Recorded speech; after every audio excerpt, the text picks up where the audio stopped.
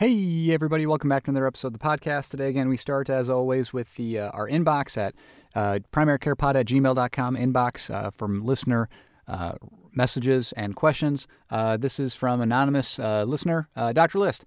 I have a joke for you. Dr. List's favorite, love jokes. It's called The Doctor's Affair.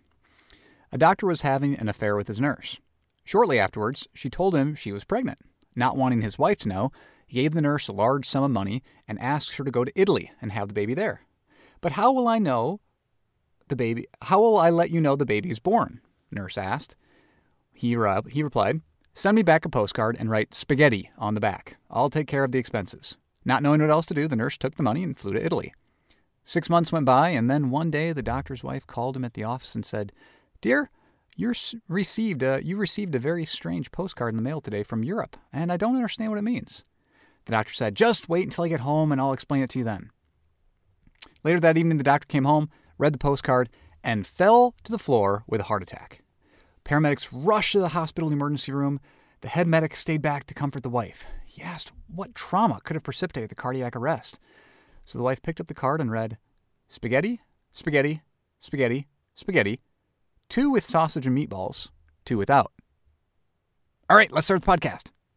The Primary Care Podcast is written and edited by a family physician for an audience of other physicians, nurse practitioners, physician assistants, residents, and medical students interested in primary care topics. This is not a podcast for patients and should not be used as medical advice. This is also a personal podcast produced on my own time and solely reflecting my personal opinions. Statements of this podcast do not reflect the views or policies of my employer, past or present, or any other organization with which I may be affiliated. Thank you for listening to the Primary Care Podcast. I'm Dr. Mark List, here to bring you the latest news, guidelines, and updates from primary care sources around the globe.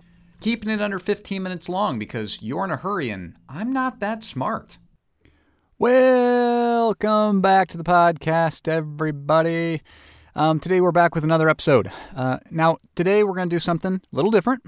I wanted to talk about a pretty interesting topic, and this comes from, not surprisingly, a recent article that I just read, and we'll get to that in a little bit here. But it's also on a very interesting topic that I'm discussing with my patients more and more frequently, and that's the benefits of intermittent fasting. Now, unlike most of my previous podcasts, we're going to do a little bit more of a deep dive. Okay, we're going to go deep into the single topic. We're going to dig into it. May take more than 15 minutes. Depends on how long I talk or how fast I talk or how in depth we go. But there's a pretty good chance this is going to go over 15 minutes. So we'll probably split this podcast into part 1 and part 2. Hopefully not part 3.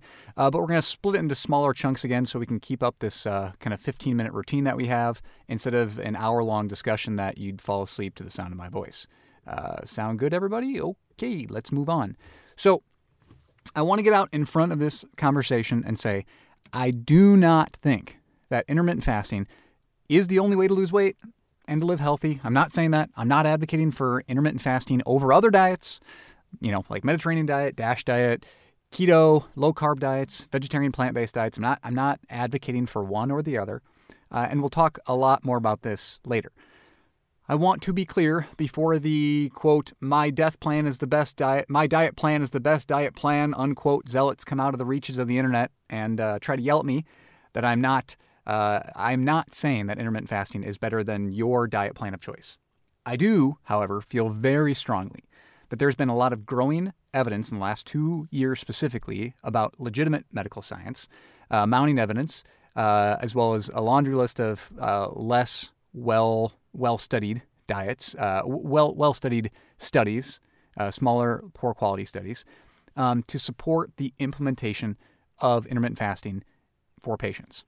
Again, I think this is quite an easy diet for most people to jump onto and to do well with, just from what it is. I've used it in my own patients, my own practice, with pretty okay-ish anecdotal results, but okay-ish anecdotal results are the exact opposite of what this podcast is about. So enough talk about personal experiences, and let's dig into the meat of the topic today. So for those not familiar with the topic, or only partially familiar, intermittent fasting is the diet plan of restricting caloric intake during long periods of the day in order to convert the body's source of energy from dietary and liver-derived glucose to adipose cell, fat cell-derived ketones. To compare it to other sources of fasting, this does not limit water intake, as water Shouldn't affect the body's conversion of energy sources. And obviously, we're talking about plain water, not mixed with artificial sweetener crap. Even if it says 0 calories, we're not talking about that. We're talking about pure, clean water. And unlike a traditional 24-hour fast, does not prevent somebody from eating normally during the allowed hours. Now, caveat, there are 3 different types of intermittent fasting, and 3 different types have been studied. Some are the traditional 24-hour caloric fasts. Some are reduced caloric intake during certain days, and some are timed caloric intake. Now, for the sake of arguments, because it's the most popular one right now being talked about and being studied, but not the only one, but the most modern and probably best studied is intermittent fasting of 6/18. Okay, so that means 18 hours without food. That includes overnight sleeping. And then you eat for 6 hours. So whether that be you eat at 6 a.m. for breakfast, you can eat throughout the morning, and then you have lunch, and then that's it for the day. Or that's no breakfast, eat at lunch, and then have supper, and then nothing after supper. There have been studies with ratios of 4-20, so 4 hours of caloric consumption and 20 non-consuming fasting hours. And then there's 8-16, so 8 hours eating, 16 hours fasting. Those are all variants. They're all present, but probably not as well studied or as the 6/18, meaning 6 hours of caloric consumption and 18 hours of no caloric intake. So today's podcast was really stimulated by, well, number one, the fact I think it's a really interesting topic, and I'm talking about it more and more with my patients, but there is a really, really detailed, really complete, really well done, but very long and really boring in parts, review article reviewing all the most current and up-to-date medical literature, and animal literature and historical literature on intermittent fasting. And it was published on December 26th in the New England Journal of Medicine, entitled, quote, "Effects of Intermittent Fasting on Health, Aging, and Disease," unquote. It's by Drs. DiCallo and Matson. I first saw this this morning on Journal Watch, had linked me to it, and I read it, and I really, really thought it was a very well done and complete article. If you're interested in intermittent fasting in any way, or kind of the details, background into it, or you want to plan to be as knowledgeable as you can be, I think it's a pretty good article to start with. Again, this is not my first experience with it. I've been kind of following this over the past couple of years, but I think it's a pretty good starting place, this review article. Now, we're going to go over like 99% of it, so hopefully you don't need to read the article, but I think that there's some value in reading it. So before we start, again, my stance on the question of, quote, "Dr. List, what is the best diet to recommend to patients looking to lose weight or live a healthier life via their diet?"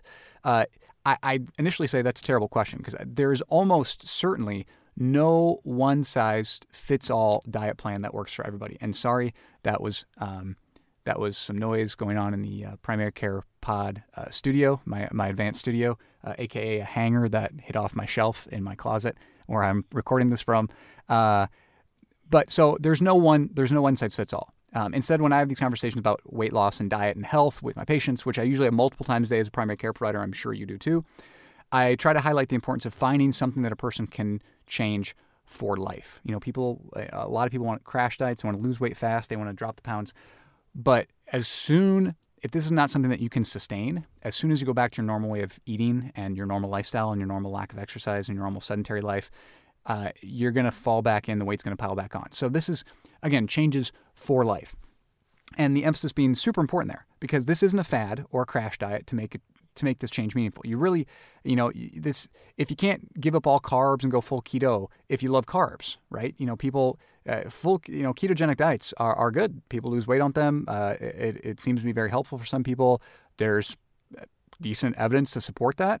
But if you love carbs, or you're a big IPA fan, you're not going to be able to do this. If you're craving carbs, if you're cheating on your diet plan, it's going to be really hard to stay true to that diet plan. Now, some people, those cravings go away, and some people learn to adapt to the new lifestyle, but again, it can be really difficult for some people. Similarly, there's probably a whole plant-based diet crew, vegetarian crew, but that's not going to make any sense at all for all my, my steak, chicken wings, and hamburger guys here in the Midwest that I see at the Animal Medical Clinic. So I try to educate patients that there have been studies showing weight loss and subsequent health benefits. Dropping your obesity, no matter how you do it, has significant health benefits to many of these diet plans. And there's, the Mediterranean diet scores really well, DASH diet scores really well.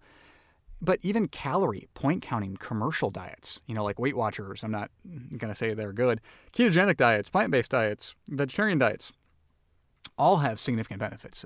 Intermittent fasting, all have shown, that you can lose weight on them, some better than others, some easier than others. And they all have some level of benefit, and they all have some level of cost or sacrifice compared to eating the standard American diet, aka eating the SAD. I think we've talked about this in the podcast before. Americans have a standard American diet, and it's full of carbs and sugars and fatty foods and a sedentary lifestyle and eating all kinds of the wrong things, basically changing something out of the SAD, the standard American diet, whether that be carbs or that be meat or that be fast food or that be, choosing better foods or just eating less of the SAD. Something needs to change in order to lose weight from the SAD, from the standard American diet. I want to call it the SAD diet, but it's not the SAD diet. That's like ATM machine. Anyways, I want to highlight that there is some very weak genetic data that shows that some diet plans are likely going to be successful for some patients more than others, just based on their individual genetic profile. But in reality, yeah, so let's say that, ketogenic diets may be easier on your system, or, a plant-based diet is going to be better genetically for your system. What's more important, though, is to pick something that the patient individually can stick with and be disciplined to. And this is one of the big reasons why I love recommending or discussing intermittent fasting. And again, I talk about all the diet plans with everybody, but I think that there's some really good benefits to this diet plan, okay? So this review article, getting back to it, highlights a couple of really key points, and I want to point it out about the scientific evidence supporting this plan, okay? So first, intermittent fasting and ketogenic diets, right, elicit evolutionary conserved adaptive cellular responses that are integrated between and within organs in a manner that improves glucose regulation, increases stress resistance, and suppresses inflammation. So I'm going to read that again real quick. Intermittent fasting elicits evolutionarily conserved adaptive cellular responses that are integrated between and within organs in a manner that improves glucose regulation, increases stress resistance, and suppresses inflammation. Now, those last two parts sound like buzzwords because we hear about them all the time, increased stress resistance and suppressing inflammation, right? But these are incredibly important for a laundry list of diseases. Now, reminder, adipose tissue is by nature pro-inflammatory. This is why being fat increases your rates for cancer. This is why being fat and being obese increase your risk for a ton of other pro-inflammatory conditions, because adipose tissue increases production of pro-inflammatory mediators. Now, side tangent. How does that happen? The excess of macronutrients in the adipose tissue stimulates them to release inflammatory mediators such as TNF-alpha, interleukin-6, produces adiponectin, I can never pronounce that well, predisposes the body to a pro-inflammatory state and therefore oxidative stress. This is well documented. There's an entire article on this called Archives. The topic is Obesity and Inflammation, the linking mechanism and complications. It's in Archives of Medical Science in 2017. I think it's a really good review article if you want to read up more on obesity and inflammation. But that's a pretty non-controversial stance that obesity is related to inflammation. So basically, we're going to reduce fat, we're going to burn fat because we're going to use it as fuel, right? That's the whole idea with intermittent fasting and ketogenic diets in general. So from the review article directly, during fasting, cells activate pathways that enhance intrinsic defenses against oxidative and metabolic stress, and those that remove or repair damaged molecules. During the feeding period, cells engage in tissue-specific processes of growth and plasticity. However, most people consume 3 meals a day plus snacks, so intermittent fasting does not occur. And I think that's the key. That with the standard American diet, the SAD, you don't get periods of intermittent fasting throughout the day because we eat and we snack, we eat and we snack, we eat and we snack. So the only fasting happens at nighttime, which is very limited for some people, especially if you're not sleeping long enough and you're snacking right before bed and you eat when you wake up first thing in the morning, like many Americans do. So The article goes on briefly to talk about animal studies and the benefits of intermittent fasting in animal models, and makes a statement about the need for both fasting periods and fed states. Now, not only, again, are they pushing for the fasting periods being beneficial, but also for the fed states being beneficial in some ways. Now, a lot of people in the pro-ketogenic diet would argue with that last statement, saying that the benefits really are only for fasting and not for the fed states. But you and I, listener, are going to remain neutral here. We're not gonna jump in the intermittent fasting camp. We're not gonna jump in the plant-based diet camp. We're not gonna jump in the pro-ketogenic diet. Why? Because we remember that dietary science is a relatively garbage science, right? And research into dietary science is incredibly complex and difficult. It's one of the most difficult sciences to follow people and monitor everything they eat and trust everything they eat. And these diet plans and the quality of the evidence and the numbers, the ends in these studies are really low. And they're basically done mouse models and animal models, which are mostly garbage, right? So we're going to remember that.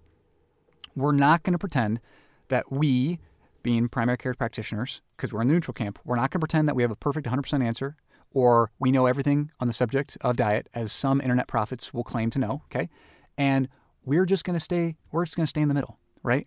We're not going to say that this is the best. We're not going to put on our zealot hats and be advocates for one or the other. We're going to advocate our patients for a healthier weight and healthier lifestyle, no matter what evidence-based diet plan that is. Now, as a wise 13th century French philosopher, Obi-Wan Kenobi, once said, while standing on top of a volcano planet in one of the worst movies ever made, "Only a Sith deals in absolutes."